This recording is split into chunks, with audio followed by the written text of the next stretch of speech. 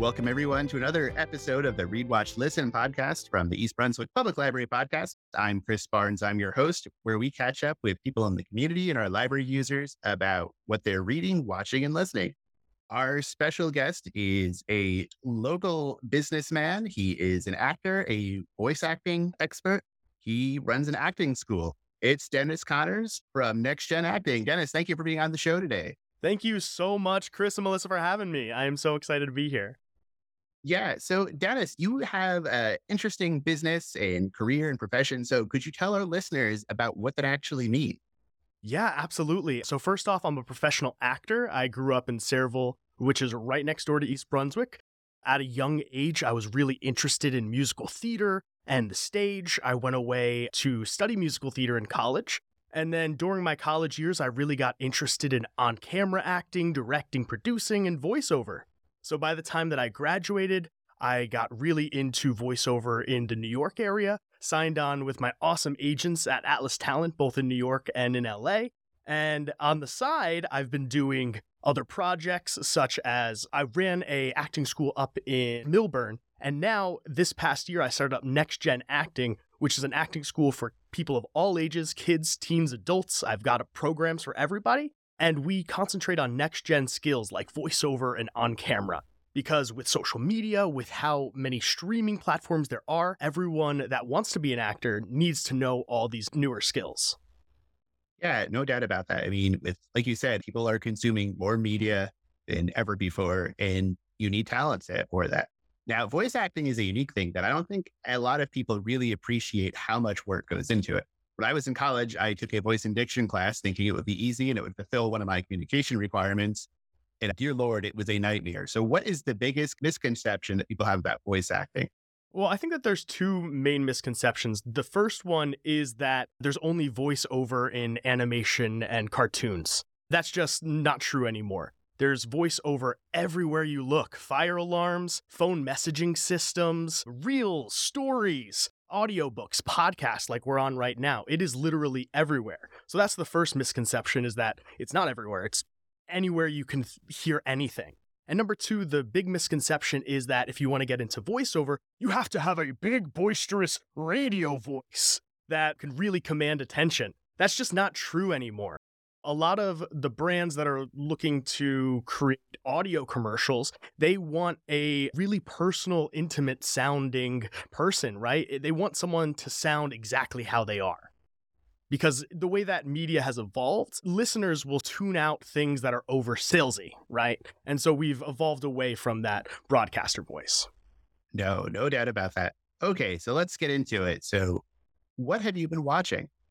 Ooh, I've been watching I feel like my TV is always going. What I was watching most recently is Andor.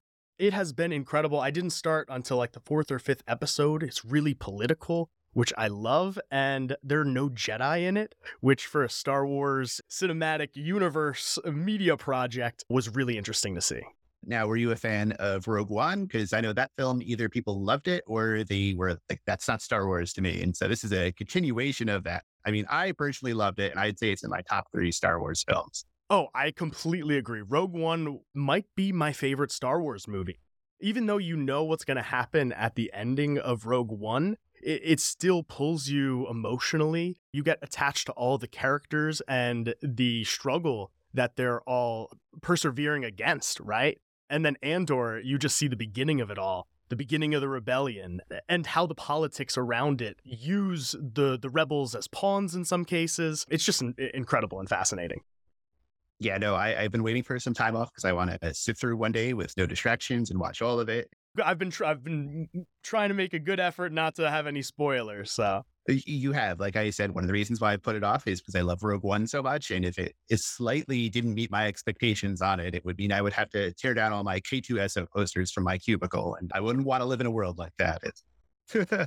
I don't think you'll be disappointed. Okay. All right. It's quite good.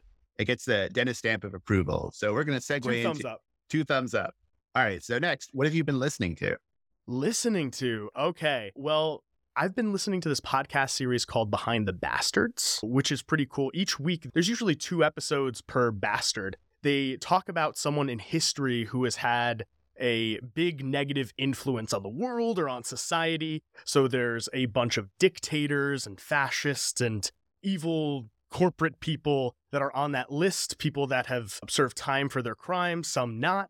But it's really fascinating to hear all the different stories and how they became the bastards they are. And then they have another podcast, which is really funny. It's cool people who do cool things. So it's people through history that have had a really positive impact that you might not have heard of at home.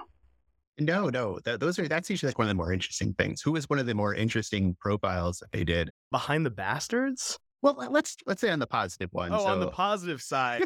Okay. I'm trying to think who was my favorite. They went into some of the history about people back in the day with the witch trials and people who were on the legitimately good side of it that were, trying to figure out medicines and sort that were wrongfully persecuted. I guess those kind of episodes are interesting, but yeah, I'm more interested in the negative podcasts, unfortunately.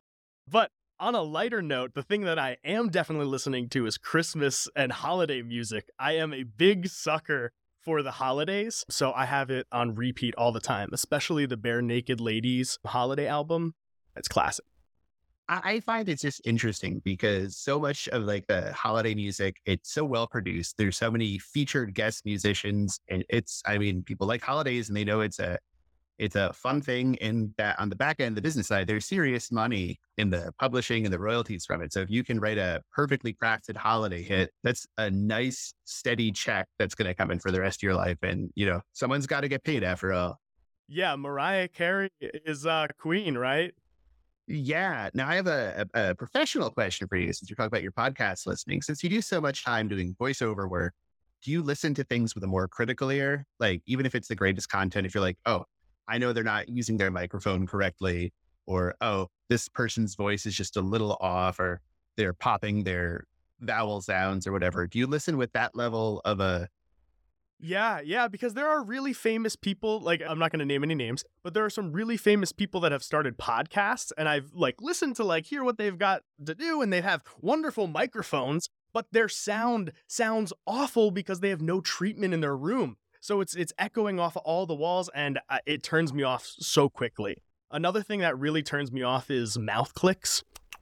All that stuff, when I hear a lot of that hasn't been, tuned out, or at least the person hasn't been drinking enough water before they've gotten into the studio, that's something that, turns me off a little bit from podcast and audiobooks. It can be really apparent. But honestly, on the flip side, if there are too many breaths taken out, it'll sound unnatural, and I'll be like, oh, wow, they did too much work on the podcast. So you need to find the right medium where things sound natural, but it doesn't sound too natural. It's like when you use the filters on Instagram, and it's that one spectrum, and you put it all the way to the right, and it makes all the blemishes on your face pop out. I don't like that either, No. And now I know what to say when I'm discussing these podcasts to people so I can sound smarter. So thank you on behalf of all our listeners. And our last question is, because we are a library after all, and even though we say that we're more than just books, people come here to read all the time. So what would you recommend our listeners to read next time they stop by the library?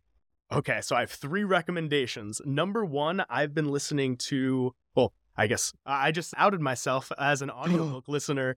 I listened to Radical Love by Zachary Levi. It's a great audio biography about his life and what he experienced, especially with his mental health.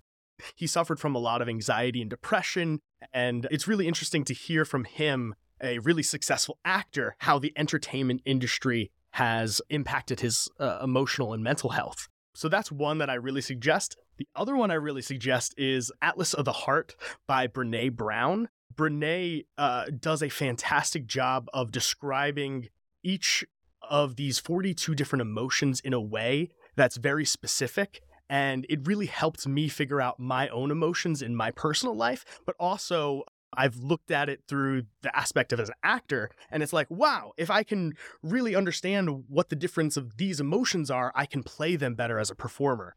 So I highly suggest that. And my last book, which I always recommend, is The Alchemist by Paulo Coelho. It's one of these books that I return to year after year after year, and I always find something new that's impactful to my life when I'm reading it in that current moment. So I highly suggest that. Very cool. And you can find all of those at the library. So this is going to pretty much wrap it up. Dennis, thank you for being on the show. Is there anything you'd like to add? You can plug your website, any Oh, yeah. projects or fun stuff that you'd like to share with us? Absolutely. Absolutely. This whole entire past week, we did our winter acting camp with Playhouse 22 at the East Brunswick Community Arts Center. It went fantastically. We had a bunch of young performers from 7 to 12 and 13 through 17.